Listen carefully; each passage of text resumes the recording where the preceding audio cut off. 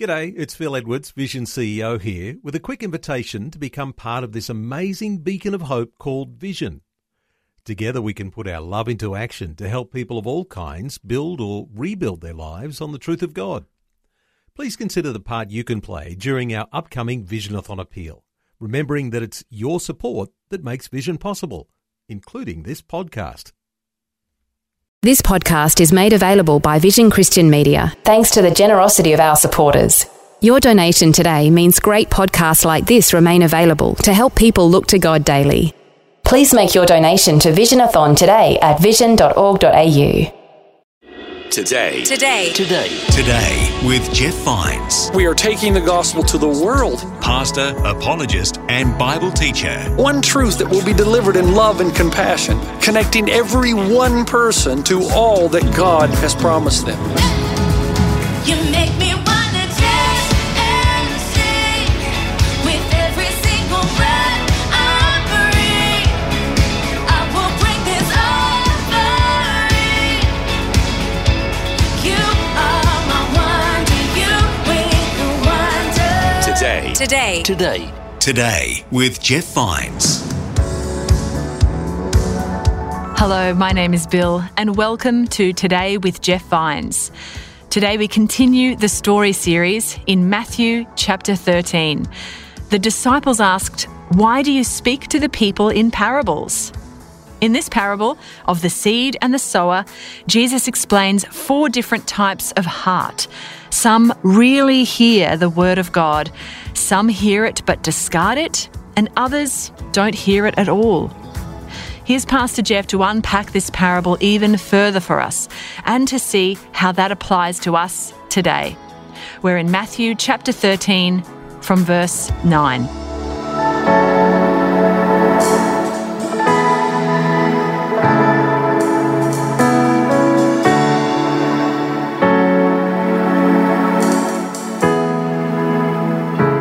I've been reading Tim Keller's new book on walking with God through suffering, and he gives the illustration of British shepherds. He says they'll throw the sheep one by one into a huge vat filled with antiseptic liquid. And he says, you got to do it, otherwise the sheep, there will be infection and there will be parasites.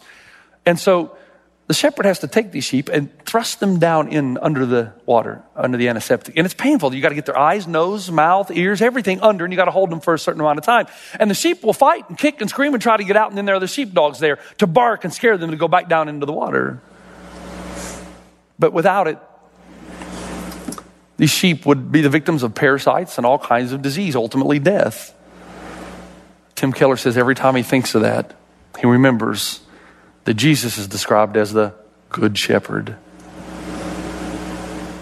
Elizabeth Elliot, commenting on this act of British shepherds, says, if only there were some way to explain it to the sheep. Don't you wish you could speak sheep? Listen, this is not a bad experience.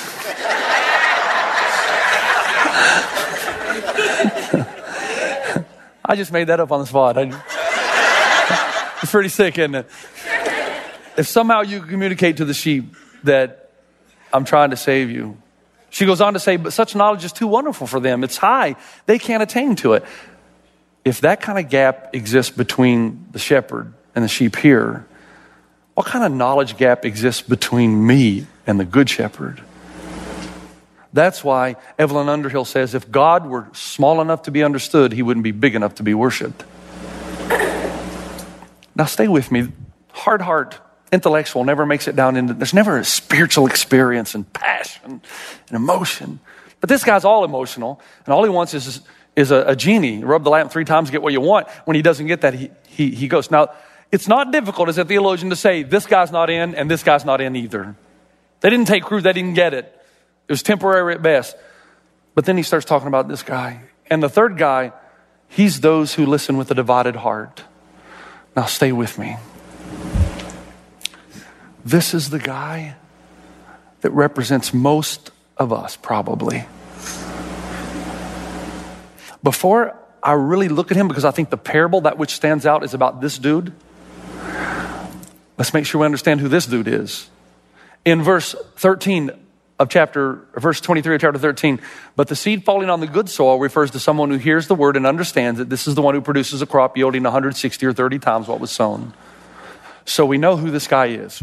Intellectual, emotional, they're gone. They're not in. This guy, oh man, he got it. He knows who God is. He knows who Christ is. He knows he needs a Savior. He knows the Spirit of God's working inside him. He's not perfect. He still fails. But man, he knows who he belongs to. He knows where he's going. And these tears that he cries are not tears of sorrow, but tears of joy. It's a relief, this guy. He finally gets it. He knows, man, I belong to God. God placed his Spirit in me. I am forgiven. I am saved by grace, not by anything that I've done so that no man could boast. I am saved by the grace of God through the cross of Jesus Christ. He's happy. He's elated. He's discovered his spiritual gifts. He knows what his purpose and plan for his life is. He's got it. And he's so overwhelmed with that truth that he's overwhelmed with tears of joy. And he bears fruit 30, 60, 90, 100-fold. Now, how many of you watched the show Extreme Makeover? Anybody? It's not on anymore, is it? But it was a good show. I mean, you'd have these people. Actually, people would weep like a baby at the end. And so would you if you were watching it, no matter how strong you were. Maybe except for this guy. They were people who came onto the show who believed they had some kind of physical flaw. And they just couldn't live with it anymore. Maybe they were ridiculed when they were growing up in school or at college with their friends. Maybe they were ridiculed as a child and they've been living with it for years. It could be your hair, your nose, your mouth, your skin, your weight, or all of the above. And so they come on the show expecting a total transformation. And if you remember the show, the process was painful. It could be a medical procedure. It could be surgery. It could be diet. It always was diet and exercise of some kind.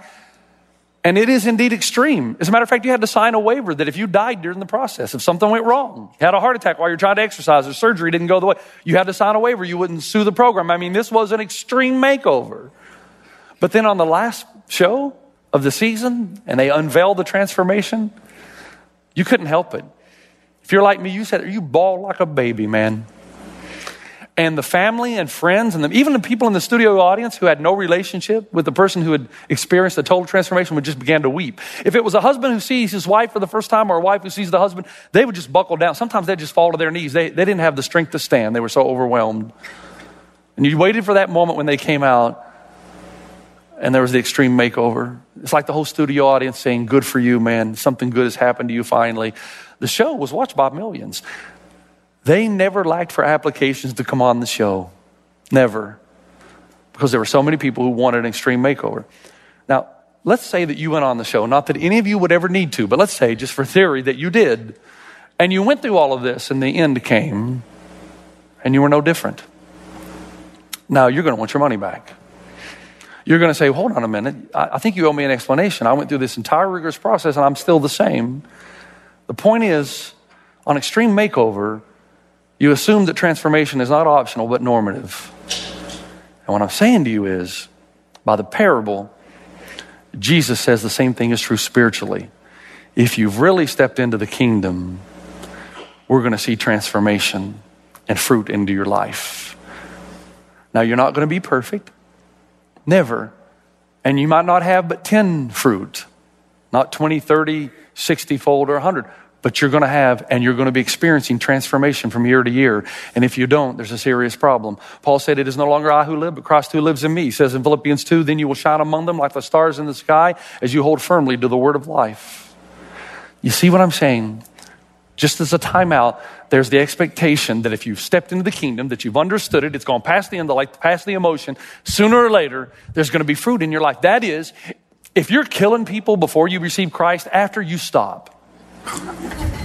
Okay, in a just an outrageous example. If you lose your temper all the time, as you grow in your Christianity, you might lose your temper, but there's a much longer fuse. If you have trouble with forgiving people, the more you grow in your faith, the more we should see that you're a forgiving, merciful person. The longer you are a Christian, the more generous you should be. The longer you are a Christian, the more you want to serve the kingdom and expand its purposes here on the earth. If those things aren't in your life, there's a problem. And you'll never have the tears of joy knowing that you found it, that you understand it, that it's there. John Ortberg, who's a pastor up at Menlo Park Presbyterian in Silicon Valley, talks about a guy named Hank. He said when Hank was young, he was angry, bitter, and just sad all the time. But as he became a Christian, 40 years later, he was still angry and bitter and just miserable all the time. And finally, one of the elders walked up to him and said, "Hank, are you happy?" And Hank said, "Yeah." He said, "Well, tell your face." Obviously, his face never found out he was happy. Hank, he said, complained about everything. He complained about his wife, his job, his children, his church. But his favorite topic was to complain that the music was too loud in the worship services. That was his favorite topic. He complained to people, to staff, to people who would listen out on the patio. And then when that didn't get it, after he went to the pastor, he would wait for new visitors, first-time visitors. He'd say, "Hey, by the way, you don't want to come here. Our music's too loud." And yet he was there every week. He said Hank was not changing. He said, finally, one day, Ortberg says, I was seated up in my office and I got a call from this receptionist saying, "Hey, OSHA is here to see you." Now, OSHA is the federal regulatory agency that oversees safety in the workplace. They were at the church. Ortberg walked down, he saw this guy, said, "Dude, I don't mean to make fun of you or laugh at you, but man, I got to tell you, it's not every day a pastor gets a visit from somebody from OSHA." And the guy starts lecturing Ortberg on sound decibels at airports and rock concerts. And Ortberg's just kind of shaking his head, and it dawned on him what had happened. Hank got no joy from complaining to all the congregants and the pastor and the elders and the staff. He decided to call OSHA on his own church. And so Ortberg said to him, "Look, I'm not laughing at you. I'm just kind of laughing with you. It's not every day again." And he said, "How do you think I feel? I'm from OSHA. How do you think I've been ridiculed all week from my fellow employees? They knew I was going out to bust a church." Ortberg says Hank was not changing. He wasn't loving. He wasn't kind. He was forgiving. He was a narcissist. He was self-serving. It was all about him. He didn't want to be around people with other accents, skin color, ethnic backgrounds. He was easily irritated, miserable, and extremely judgmental. And Ortberg said the thing that got me the most was he wasn't changing, and nobody in church expected him to. Why? The hallmark of stepping into the kingdom of God is internal transformation. The Puritans call the Holy Spirit the expulsive power of a new affection. That when the Spirit of God comes into you, you're supposed to have new loves, new desires, new wants. Again, He not only changes what you do, but what you want to do. And if that's not there, you'll never experience the abundant life Jesus came to bring. So that brings me to this guy. Who is this guy? This is the only guy in the four that is miserable. Thus, frustration. This guy's not miserable. It's all intellectual to him. Doesn't go down to the heart. There's no tension in his life. He's smart and he thinks he's smart, and that's good enough for him. This guy's not miserable. He just goes from one happiness fix to the next, even though he knows down deep inside that he's looking for something eternal.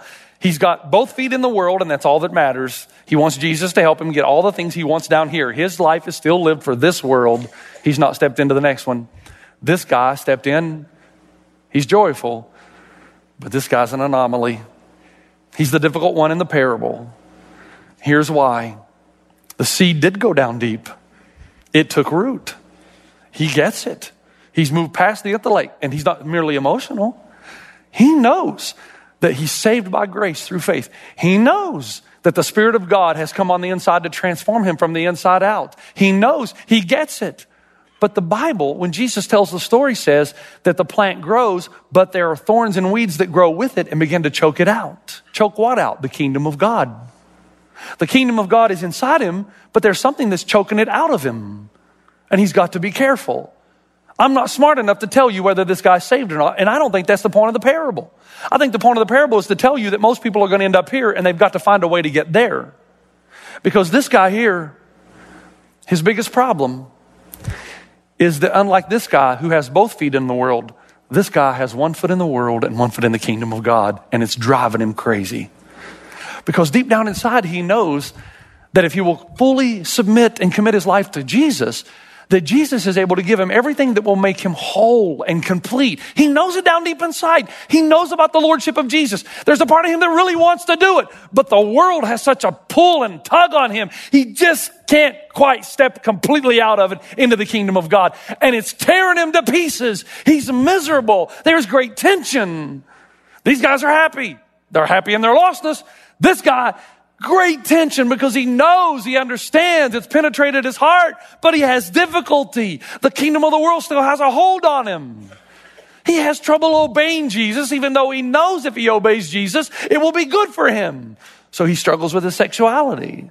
in the sense that he uses his body in a way that Jesus says don't do that. He knows it's wrong. He feels guilty after he does it. But he's still got one foot in the world. And just in case this Jesus thing doesn't work out, he doesn't want to lose everything. He doesn't understand you got to lose everything to gain everything. These kind of people sacrifice their wife and their kids and their health for work and more money and more stuff. He knows that real riches and real kingdom is here with God. That's the one that's eternal. But just in case, he can't quite let go of his desire and passion for the things of the world, even though down deep inside he knows they're temporary at best. Money often becomes his driving force. He wants to be more generous. He knows he should be more generous, but he struggles to because just in case, he keeps one foot in the world and he keeps buying more things on his pleasures. And he feels guilty when he does it. And there's great tension when he does it. But he keeps doing it. His priorities are all out of whack. He wants to be generous toward Christ's kingdom. He wants to discover his gifts and use them. But he doesn't have time because he's got one foot in the world and it's taking so much of his energy and time to rise, to gain significance, to gain self-worth in what the world tells him he should be doing. He knows it's wrong. He wishes he didn't do it. He struggles with it. He has moments of conviction. He even repents sometimes. But the change doesn't happen because as the truth and the kingdom grow in him, so do the thorns, and they grow, and they're day by day choking it out of him, so that the kingdom of God is becoming lesser and the kingdom of the world is becoming greater. Sometimes he'll go through his entire life and he's miserable. This group right here, they're the ones who suffer the most fear and anxiety and frustration and depression because they know internally the truth. They know what is true, but they have great difficulty practicing it externally, so there is internal turmoil. And they know why. They know why. They just have never been able to have the strong will to say, I'm stepping completely out of the kingdom of the world. As a pastor, my fear is there's way too many people in this category. They know, they understand, they want to, and they'll spend their entire lives with this kind of tension.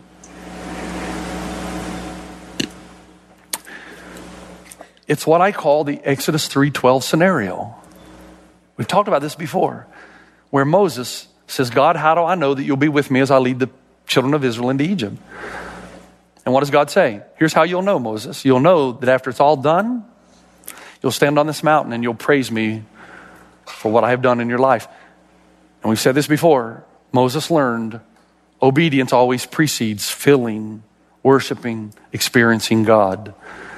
These people have great difficulty experiencing and feeling and knowing God because they're not quite willing to obey in the tough areas of their life. If you want to feel God and experience God and know Him, you obey Him. And when you obey Him, you will feel God like you never have felt Him before. We have lost our ability to feel God because we've lost our willingness to obey Him in the difficult areas of life. Charles Spurgeon looks at this parable, I'm almost done, and he says, you know what? This guy is saved. Spurgeon says he's saved.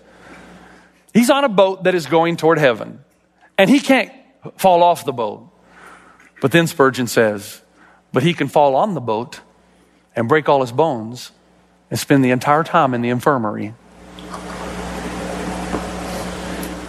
That's too many of us.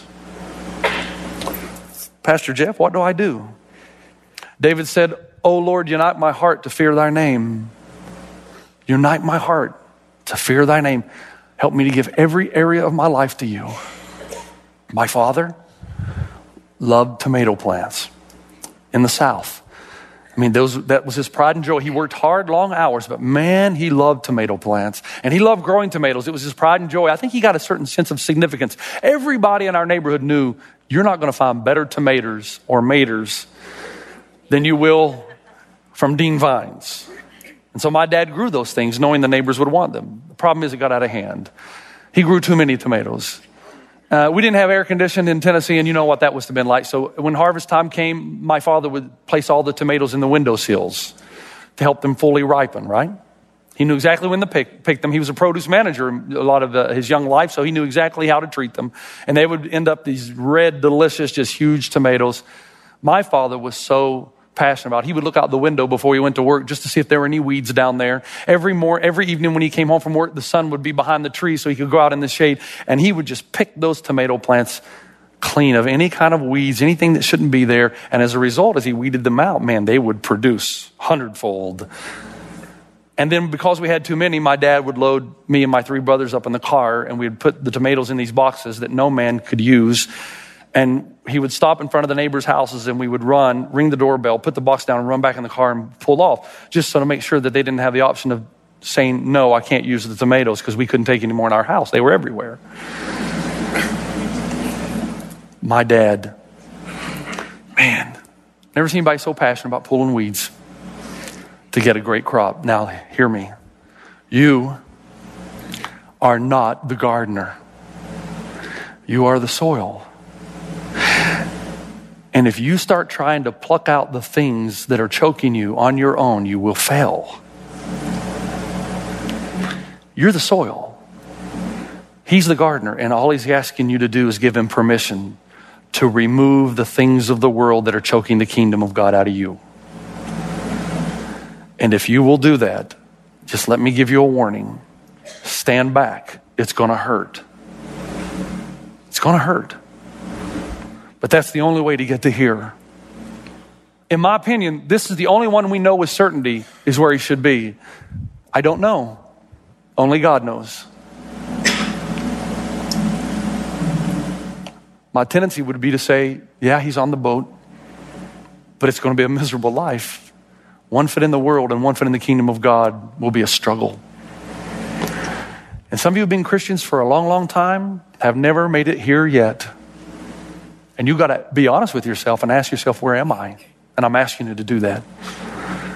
Are you brave enough to say, God, pull out the weeds so that I can bear 30, 60, 90, 100-fold, so that I can make a difference in this world, and so that I can have tears of joy to where no more fighting. I've submitted completely. I'm yours, Lord. I'm yours. And the abundant life is yours, and you've stepped into the kingdom. I want to ask us, would you be brave enough to say, God, open my eyes? Because usually you don't see the weeds. Open my eyes to the weeds that are stifling and choking out the kingdom of God in me. And give it over to him and allow him to do his work in you so that you can be all you can be for the kingdom of God, and so that this church can be the city on the hill that cannot be hidden. This is the first part of the journey, honesty. If you're here, you need Jesus, folks. You're lost. If you're here, you need Jesus. You're lost. If you're here, you probably have him, but you've got to get to there. And it only happens when you give the gardener permission to do whatever it takes to remove the things in your life choking out the kingdom of God. Father, I am so grateful for such a strong parable, a story that brings to life who we are, who you are, and what you want to do. I pray for every soul in this room, Father. This is important stuff. This is the kingdom of God. This is stepping into your kingdom that will one day become a full reality in the world that is to come. I pray right now for anybody in the room that knows this has just been an intellectual experience for them for so long, that their heart would be melted, and as they've heard the seed and the word has been cast, that they would repent and you would become their Savior, and they would give their entire lives to you. For those who have been just emotional, I'm here because I want to get from Jesus what I can get, instead of giving him everything, picking up my cross daily, living my life for a kingdom outside of myself. I pray, God, we would allow you to choke out that which is choking the kingdom of God out of us. It's my prayer in Jesus' name. Amen. You've been listening to Today with Jeff Vines. Next time, we'll bring you a new message from Pastor Jeff. You can listen to more messages like this. Just search for Today with Jeff Vines wherever you get your podcasts. You make me wanna dance and sing with every single breath I breathe. I will bring this offering. You are my wonder. You bring the wonder. Today with Jeff Vines. Thanks for taking time to listen to this audio on demand from Vision Christian Media. To find out more about us, go to vision.org.au.